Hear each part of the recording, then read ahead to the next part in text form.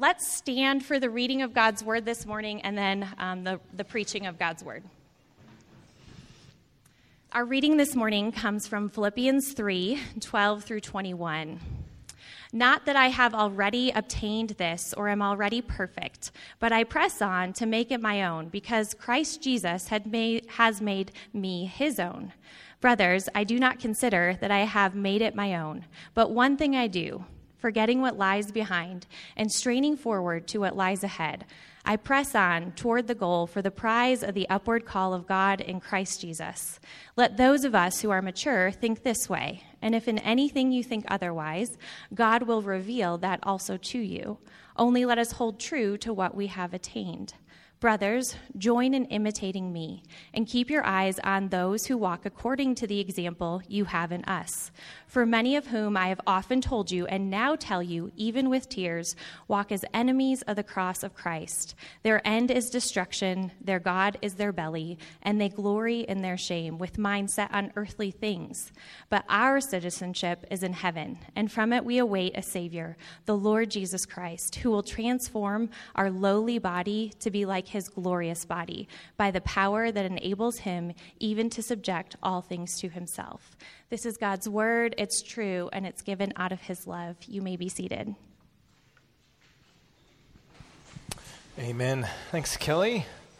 Well, just to echo that, it is so great to be here worshiping with you guys this morning. And the newcomers' lunch right after church, we would love to see you. We were just meeting in the library just down the hallway. And I also want to tag back on that gospel book that we have up here for free in the DC Leader Training. The reason it's an open invite, you don't have to be a current DC leader in order to come to this, is because we want our small groups, our discipleship collectives, to be small, intimate groups of 3 to 6 people in the single gender groups, or 3 to 6 couples in the mixed group. And the reason that we want smaller groups like that is the goal of these is that they would be the hub of discipleship and care in our church. And so after everything that's gone on the last few years, I think the American church is more in need of soul care than we have ever been. And so we need those smaller, intimate groups in order to have that happen. And so if you are a disciple of Jesus, we believe God has equipped you with his Holy Spirit to make other disciples of Jesus. And so we want these trainings to be just a simple way to pour some skills into you so that you can grab another co-lead with you and another person. You can start your own DC and begin the work of discipleship. We're really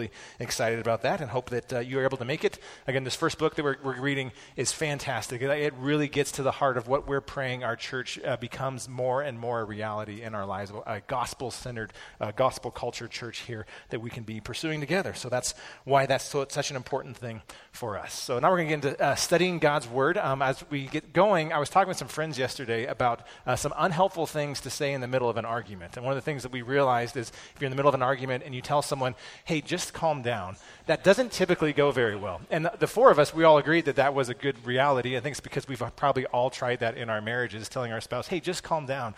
That never really seems to go very well when you're in the middle of an argument. But it got me thinking about other unhelpful phrases that we sometimes tell people. Like, so I've tried telling our kids, hey, stop crying when they're crying. And they're never like, but Father, you are so wise. I'm so glad that you asked me to stop crying. I will cease this moment exactly. I'm done crying. Other unhelpful phrases I think that we use sometimes when someone is going through a hard season or a difficult moment, a lot of times we tell them, hey, it's going to be okay, right? We just throw that phrase out there. It's going to be okay. And I think we can assume the best in someone's motivation when they say that. It's a desire to bring comfort and assurance. But if you're going through a hard season and someone tells you it's going to be okay, the first thing you always do is shake your head and say, what makes you think that? Right? And the reason we doubt the person who tells us that it's going to be okay is because we wonder are they actually close enough to what's going on? Have they experienced what I'm going through? How would they know it's going to be okay? And another reason we doubt when they tell us that is because we say, like, are you in a position to fix this problem? Do you have the power to make this right? If not, how can you tell me it's going to be okay? Or other times we think, are you really invested in my success? Do you really believe that, like, somehow the outcome of this situation for me that you actually care about? Like, how could you say it's going to be okay? Okay, but the reason we gather here as a church every Sunday morning is because as followers of Christ, we believe that Jesus, in his sovereign love, can look at us with love and compassion and power and say, it's going to be okay. Right? He is close enough to us to know all the things that we're experiencing. He is powerful enough to actually do something with the pain that we're going through, and he is invested in our future enough that he was willing to die in our place on the cross. And so when Jesus looks at us and says, it's going to be okay, those words mean something completely different than when someone else says them. And so this morning what we're going to do is spend about 30 minutes talking about what does it mean when Jesus says it's going to be okay? Like, do we actually believe that Jesus could look at us and say, it's going to be okay no matter what it is we're going through? And the reason why we're getting all this out here this morning is because every single week I am prone to forget that Jesus is with me, that Jesus is for me, and that Jesus is over me. And I need to be reminded all of those things are true because Jesus is a wonderful Savior. So I'm going to say a word of prayer, and then we're going to get into studying God's Word this morning. Heavenly Father, I thank you for your word for us. I thank you how when we open these pages, it's not just words printed on some white paper, but rather it is the very words of life that our souls need to hear. And so I pray that as we study this passage, that your Spirit would be the one to apply it to our hearts, that our eyes would be open to see a clearer picture of who you are and all of your beauty and your majesty. And I pray that each of us would leave here this morning more in love with you than when we came. And it's in Jesus' name we pray. Amen. Amen. So we're continuing our series through the book of Acts. We're going to be wrapping up here at the end of November is when we will finish this. We've been in it for almost a year now, or a little bit over a year. And so we're in Acts chapter 22, and we're going to do all of Acts chapter 23. So if you have your Bibles, turn to Acts 22, verse 30. And if you don't have a Bible, there's Bibles on the table. I forgot to check the page number, but we're going to read some long chunks today, so it'll be really good to have the word out in front of you as we get going. So here's a little bit of context. If you haven't been with us through our study of the book of Acts, Paul has made his way back to Jerusalem. Paul got into Jerusalem last week when we did our sermon there, and he was about to be killed by a mob that was mad at him because they thought he had broken some of their rules regarding the temple, and the Roman soldiers came and actually rescued Paul from his own people from being beaten to death. And then Paul gave his testimony. He explained who Jesus is for him and what Jesus has done in his life. That made the Jewish people so angry they tried to kill him again, and Paul had to be rescued again by the Roman soldiers. And now as we pick it up this week, the Roman centurion, the tribune, is trying to figure out what in the world is going on with this guy Paul. So we're going to pick up in Acts chapter 22, verse 30. But on the next day, desiring to know the real reason while he was being accused by the Jews, he unbound him and commanded the chief priests and all the council to meet. And he brought Paul down and set him before them. And looking intently at the council, Paul said, "Brothers, I have lived my life before God in all good conscience up to this day." And the high priest Ananias commanded those who stood by him to strike him on the mouth. Then Paul said to him, "God is going to strike you, you whitewashed wall. Are you sitting to judge me according to the law, and yet contrary to the law you order me to be struck?" Those who stood by said, "Would you revile God's high priest?" And Paul said, "I did not know, brothers, that this was the high priest, for it is written, 'You shall not speak evil of a ruler of your people.'" Now when Paul perceived that one part were Sadducees and the other Pharisees, he cried out in the council, "Brothers, I am a Pharisee, a son of Pharisees, and it is with respect to the hope and the resurrection of the dead that I am on trial." And when he had said this, a dissension arose between the Pharisees and the Sadducees, and the assembly was divided. For the Sadducees say that there is no resurrection, nor angel, nor spirit, but the Pharisees acknowledge them all.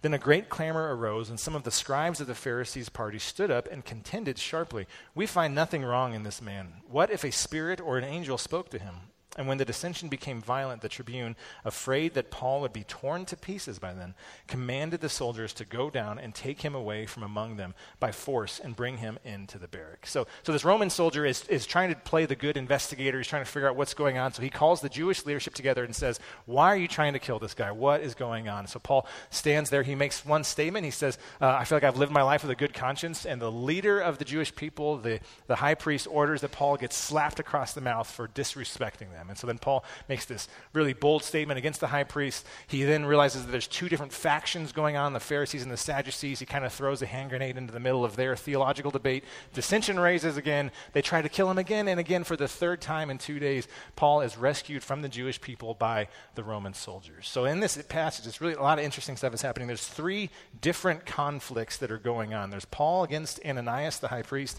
There's the Pharisees against the Sadducees. And there's the conflict of Paul against against his own despair and discouragement, I think. And so let's take those three conflicts quickly here and see what we're seeing. So Ananias, we know from Josephus and some of the other ancient historians that he was the high priest at this time. He was actually a rather bad dude. Everyone agreed that he was not a man of God. He was not leading honorably, and he ended up being stabbed to death, assassinated by his own people in AD 66, about 8 years after this. And so when this conflict comes up, he orders Paul to be slapped, and Paul responds with more vitriol and anger than we see him have at any point in the New Testament. And so it raises some questions like, why is he responding so disrespectfully to this guy? And then is he lying when he says, oh, I'm sorry, I didn't know that you were the high priest? And so people come up with some weird theories. They're like, maybe Paul had bad eyesight and he couldn't see who Ananias was. Maybe he'd been gone too long. He didn't know who the high priest was. But I think what happened is Ananias, the high priest, ordered Paul to be slapped, and Paul, being human, responded with anger. Like he got upset at being smacked across the face. I don't know if you guys have ever been slapped before. My brother was in a car accident once, and I was there to help him. My dad was out of town, and so we were going to come up with a plan to tow the Jeep back to my parents' property. He didn't want the tow truck driver to take it. I told the tow truck driver, I don't think my parents want you to take their vehicle. We'll take care of it. And he got so mad that he was losing business, he slapped me across the face. And I responded very calmly, and I was like, hey, man, just relax. Right? Calm down. No, not really. I'm a huge sinner, and so I said a lot of very sinful things towards him. And I think that's what's happening here. Paul got smacked. He got offended, and so he lashes out against this guy, and then he offers an apology. But in his apology, he uses a little bit of sarcasm. He says, oh, I didn't know that you were the high priest. And he's being sarcastic, saying, oh, I didn't know that someone of your character, some of your flaws, could be the high priest of God's people, be leading his people. So that's the conflict that comes up. Paul shows his humanity and his need for grace when he loses his temper. The second tension that arises is the Pharisees against the Sadducees. So Luke does a great job of explaining these two different political parties and their different theological debates, and we don't need to go into all of that. But the point is, Paul shows them their own division as a leadership council, and it's basically saying, are you guys really going to put me on trial when you guys can't even agree on this other stuff? He's showing how trivial some of their arguments are and how unfit they are to place a ruling over him. And then the last conflict that we see is between Paul. I'm reading into this a little bit. I think there's some conflict between Paul and his own despair. Because think about it. 3 times in 2 days, Paul has had to be saved by the Romans. The enemy of Israel has had to come to his rescue because of what his own people are doing to him as he's trying to share with them who Jesus is. I mean, I have never been worried for my life because someone was that angry at me. And for Paul to have that happen 3 times in 2 days, I think that would bring a very difficult season for him particularly. And so we see Paul's endurance through that despair by what happens next. Look at verse 11. And this is why I think we can say Paul was rightly discouraged, is because of how Jesus responds to his discouragement. He says, verse 11, the following night, the Lord stood by him and said, take courage. Take courage, for as you have testified to the facts about me in Jerusalem, so you must testify also in Rome. Okay, so if you have a Bible that has Jesus' words in red letters, this is one of those rare red letter verses that's not in the Gospels. This is Jesus comes and stands by him in order to encourage Paul with what he's doing. I notice the way it says he stood by him. This isn't a vision that Paul has. This isn't like an image he gets in his mind. The physical presence of Jesus manifests with him. And what the Greek word actually says is overshadowed him and said, take courage. Jesus showed his presence in such a powerful way that it's not, like I said, a vision. It's more like when Shadrach, Meshach, and Abednego in the Old Testament were in the fiery furnace, and they looked into the furnace and they said, hey, we only threw 3 people in there, but there's actually 4 guys walking around and they're unharmed. And that 4th person is a pre-incarnate picture of Jesus. And we see the same kind of comforting presence that Jesus does here as he comes alongside Paul in order to tell him to take courage. And I love how he says, you must testify the facts about me in Rome. He doesn't say, give people this nice religious talk. Go tell them your theories on religiosity. He says, tell them the facts about who Jesus is. Our faith is not rooted in theory, but it's rooted in the fact of that Jesus really lived in our place, he really died in our place, and he really rose again from the dead. That's the gospel that Paul testifies to. And then as he tells them here to take courage, I think what's happening is this reminder that from this point on, Paul's future is completely secure. There is no doubt that Paul is going to make it to Rome because Jesus says, you will do this. And when Jesus promises something, it's guaranteed to happen.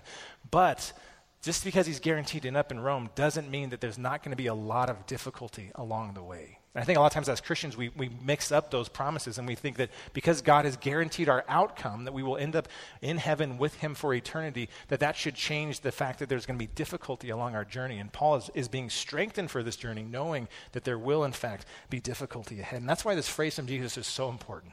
He says, take courage. Take courage. It means to be confident, to take heart, to not despair, don't give up. He's saying, take heart, like, do not despair. It's going to be okay. Take courage. Be encouraged because I'm with you. And so that word occurs in the New Testament a bunch of times as a description of what we should have. We should have courage. But it only occurs 5 times in the New Testament as an imperative.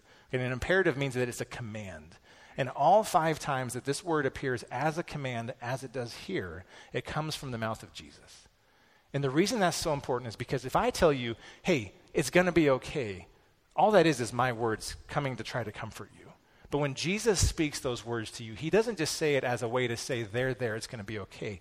He can say with authority, I command you to take courage, to be comforted, to have hope, because it's Jesus who's the one who's telling us that. That's the kind of confidence we can have. And so because of that, we can know that his commands mean something because this promise comes from the fact that Jesus is standing beside Paul, that he is with him. He is present with him in the middle of this trial.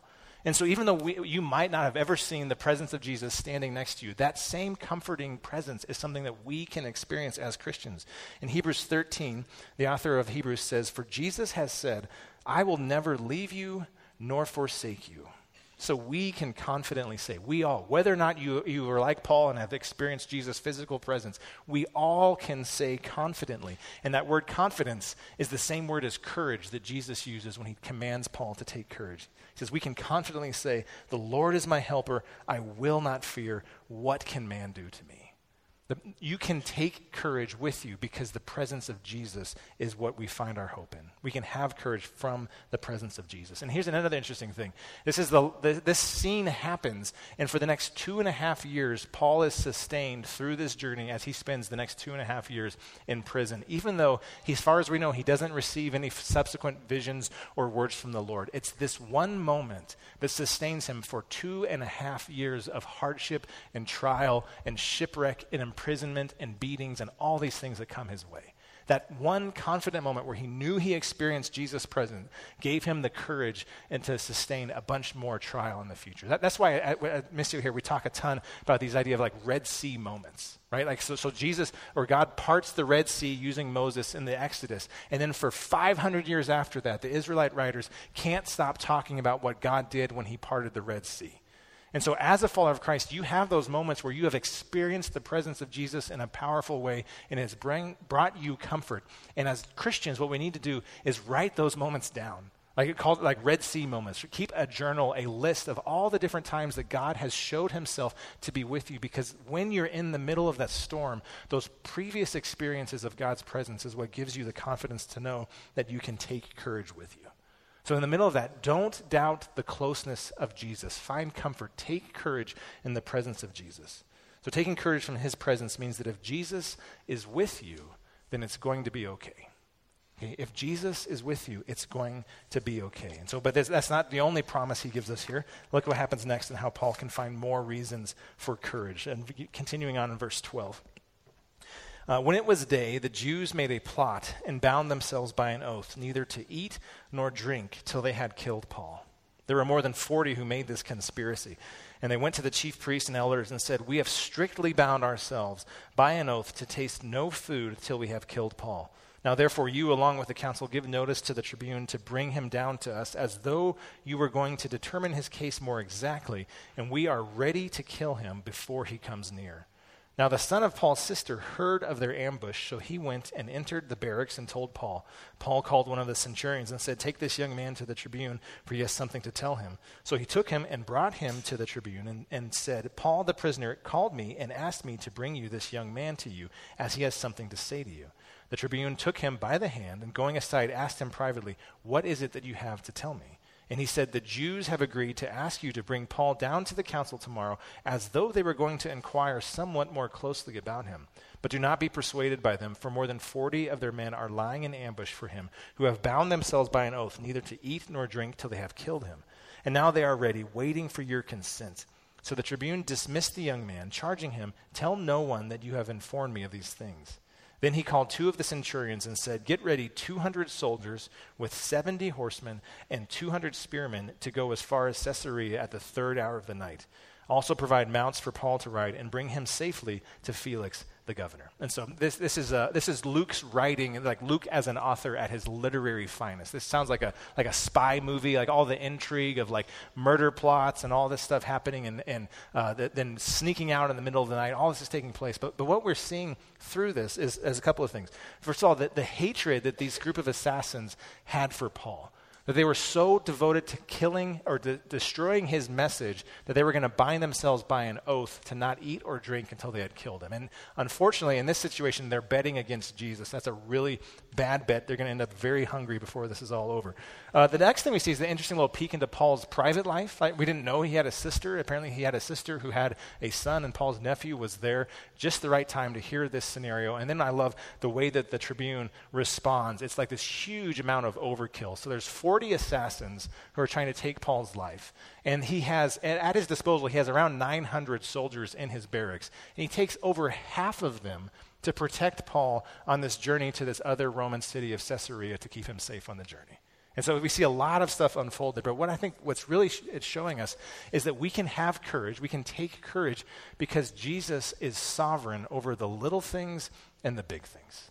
And whether he uses small coincidences or gigantic displays of power, Jesus is sovereign. He is in control of all things. Sometimes when we talk about sovereignty, we get in this debate about Calvinism or Arminianism. And what we mean by sovereignty is we have a big God who loves us and is in charge of all things.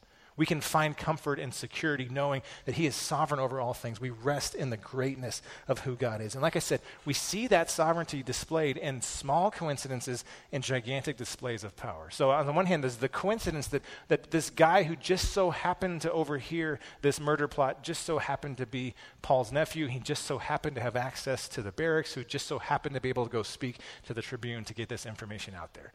Okay, like the people of God will always be astonished at the amount of coincidences they see in their lives that God uses to bring about his perfect plan. But then also I love on the other side of this, the extreme and gigantic display of power that God uses because, think about it, 40 assassins. We know from history that the Jewish people who would have been in this group, their only weapons would have been like an 8-inch knife, like so a small little dagger, 40 of them. And then the Roman Tribune gathers 470 of the most highly trained, elite fighting soldiers in the history of the world up until that point. And he's going to protect Paul with half of his army at their disposal.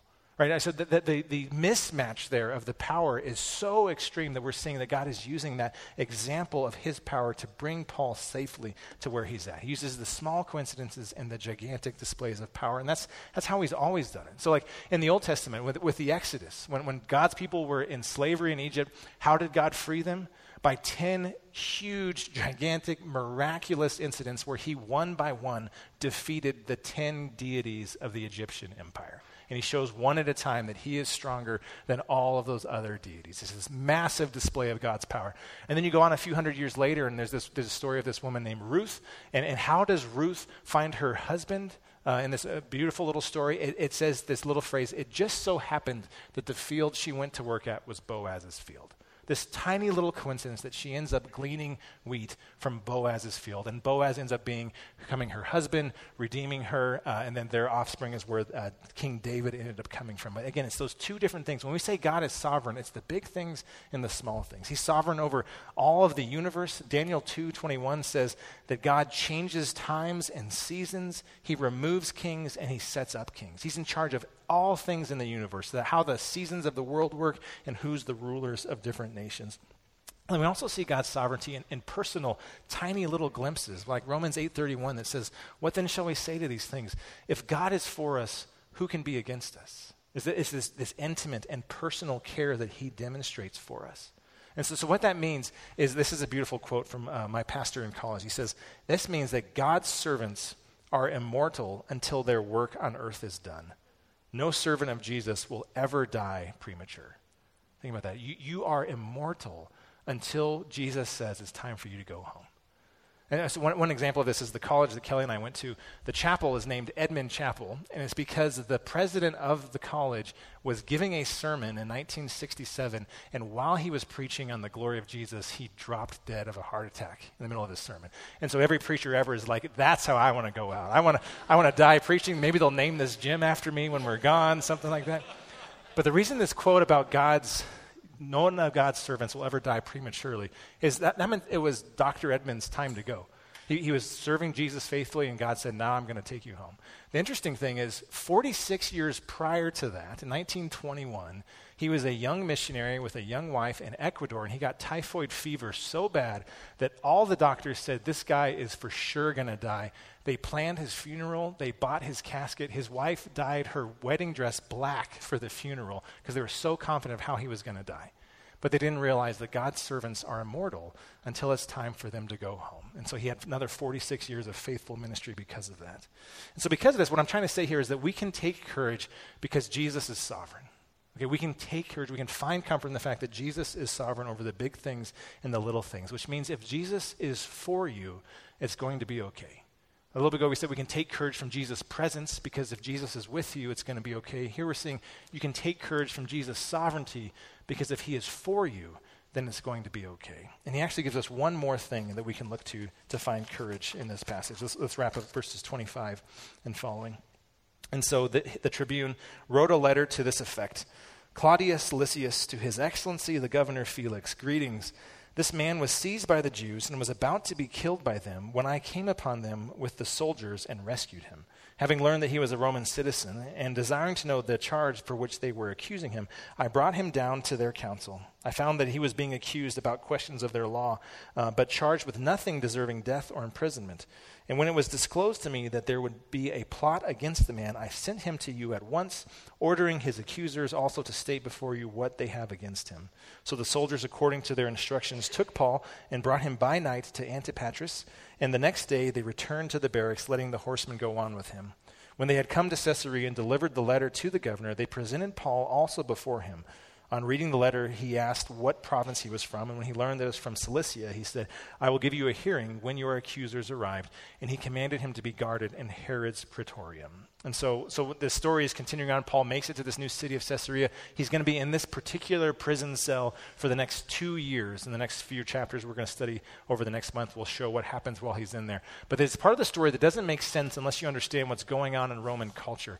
The reason they're going to this great extent in order to keep Paul safe is what we saw last week is Paul revealed to them that he was a Roman citizen.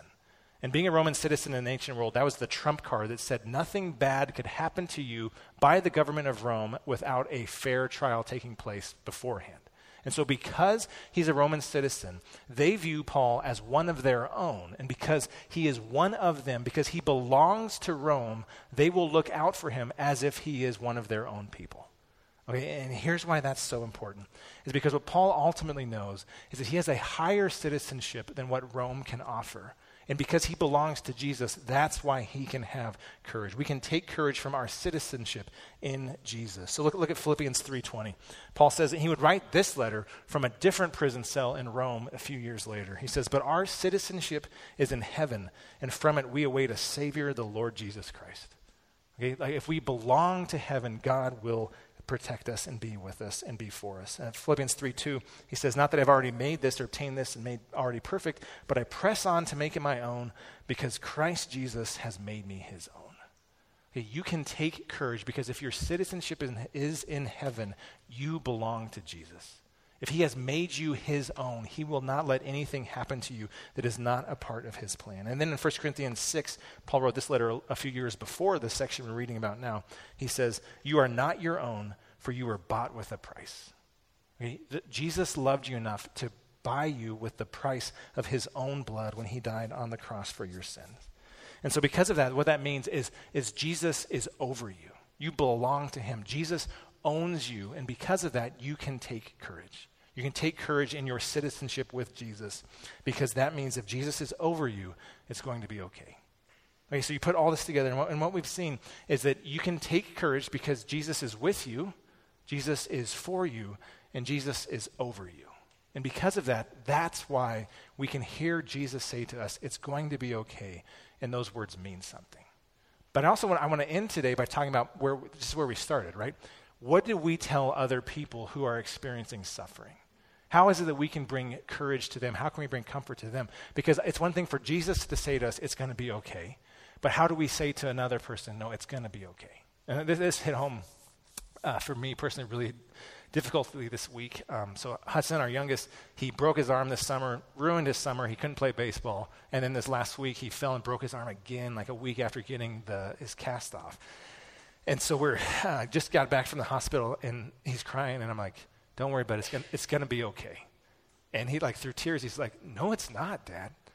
And, like, football season is supposed to start. He can't play football now because of this. And I'm like, yeah, it kind of feels like that. Like, I wish I had something better to say. But I feel like I'm saying, it's going to be okay, and those words feel empty in that moment as being his parent, trying to have what's best for him. And then through God's sovereignty, we have this passage in Acts before us that I get to study this week, and I get to pray through this week. And what I see is that the reason he can take courage is because Jesus is with him, Jesus is for him, and Jesus is over him. And if that's the case, then I can look at him with confidence and say, it's going to be okay. Not because of my words, but because Jesus is with you, Jesus is for you, and Jesus is over you. And that's why it's so important for us to believe this, because I can't look at him with that confidence and say that unless I first believe that that's true in my own heart. Okay, that's why when we talk about God working in you and God working through you, it has to begin with God working in you. We have to believe ourselves that Jesus is with us, that Jesus is for us, and Jesus is over us. And because of those things, it will be okay for us. And then we can take that same message of grace and share it with those people in our lives that are actually hurting. So with that, I want to end this morning just by saying, here's how we put that into practice. We put that into practice by being reminded daily and weekly when we gather that Jesus is with us, Jesus is for us, and Jesus is over us. And I think there's no better place that I can see all of this laid out really clearly, better place outside of the Bible, that is, than the Heidelberg Catechism. So this was written in 1564, so it's been used for almost 500 years now by Christians who need to be reminded of how can we find comfort in the middle of a life that's falling apart. When the wheels come off, where can we go to take comfort? And here's how you can take courage from Jesus. It says, what is your only comfort in life and death? And the answer is that I am not my own, but I belong body and soul, in life and in death, to my faithful Savior, Jesus Christ. He has fully paid for all of my sins with his precious blood and has set me free from the tyranny of the devil. He also watches over me in such a way that not a hair can fall from my head without the will of my Father in heaven. In fact, all things must work together for my salvation. Because I belong to him, Christ, by his Holy Spirit, assures me of eternal life and makes me wholeheartedly willing and ready from now on to live for him. Amen. Let's pray. Heavenly Father, I thank you for this reminder that we have of your love for us, of your sovereignty over us, and the fact that we can find our citizenship or our identity in you and the redemption you have provided for us. So I pray that as we process these concepts, that as we turn to our tables, that we would be able to encourage one another, that we would be able to take courage, not from the words we're hearing at the table, but from the fact that they are instruments that your Holy Spirit uses to remind us that you are with us, that you are for us, and that you are over us. And so it's in the powerful name of Jesus we pray. Amen. Amen. All right. Well, if this is your first time here, we're so glad to be worshiping with you. The reason we sit at tables is so that after we have studied a passage of the sermon together, we can turn to our tables and process these concepts and see how it's hitting each of us in unique and different ways. So here's some questions to get us started. Again, if this is your first time, nothing you say no one will look down on you for anything you say. This is a safe place. You can be as open and honest as you are comfortable sharing. So the first question is, are you most tempted to doubt that Jesus is with you, that he is for you, or that you belong to him? And when do these doubts typically come, and how does this passage help? Secondly, what would a person who is confident that Jesus is with, for, and over them look like? So instead of having doubts, if someone was like lived with the awareness that Jesus is with me, Jesus is for me, and Jesus is over me, what would a life lived with that kind of confidence look like? And if you were to fully believe that this week, what would tangibly change about your actions? How would your week be different if you believed those things wholeheartedly? And then lastly, what about this passage most helps you believe that it's all going to be okay? So we'll do that for about 10 minutes. And then if you are in a DC, we're going to continue to process these questions in our DCs this week, which is another great reminder of why we all need to be in DCs together. So let's do that for 10 minutes, and then we'll end with a time of worship. Well, we're going to transition to communion here. So let's worship. Amen. So when I looked at this Heidelberg question, number one, that Colbert read earlier this week, I thought, yeah, you can hang your hat on that, And I thought all these other silly idioms like that dog a hunt or that a preach. But none of that. And then Colbert talked about, unhelpful phrases. None of those are adequate, really, but because this is the truth, and what we can trust in is Jesus. And so we're going to read this together in a few minutes before we do communion, but I do want to let you know the other responses we can do. We can respond in prayer, and me and Jessica be back in the corner. If anybody needs prayer, or you can pray at your table. You can respond by giving, and there's a box in the back, and there's also a QR code on the church app that you can give. And then we respond with communion. Communion, we practice open communion. That means anyone who has put their faith in Christ can participate. We got the cups and the bread and the corners, and as the band plays, we can do communion. But it's only for those who have trusted in Christ, because that's the way we remember Christ. For those who haven't trusted in Christ yet, now is a good opportunity.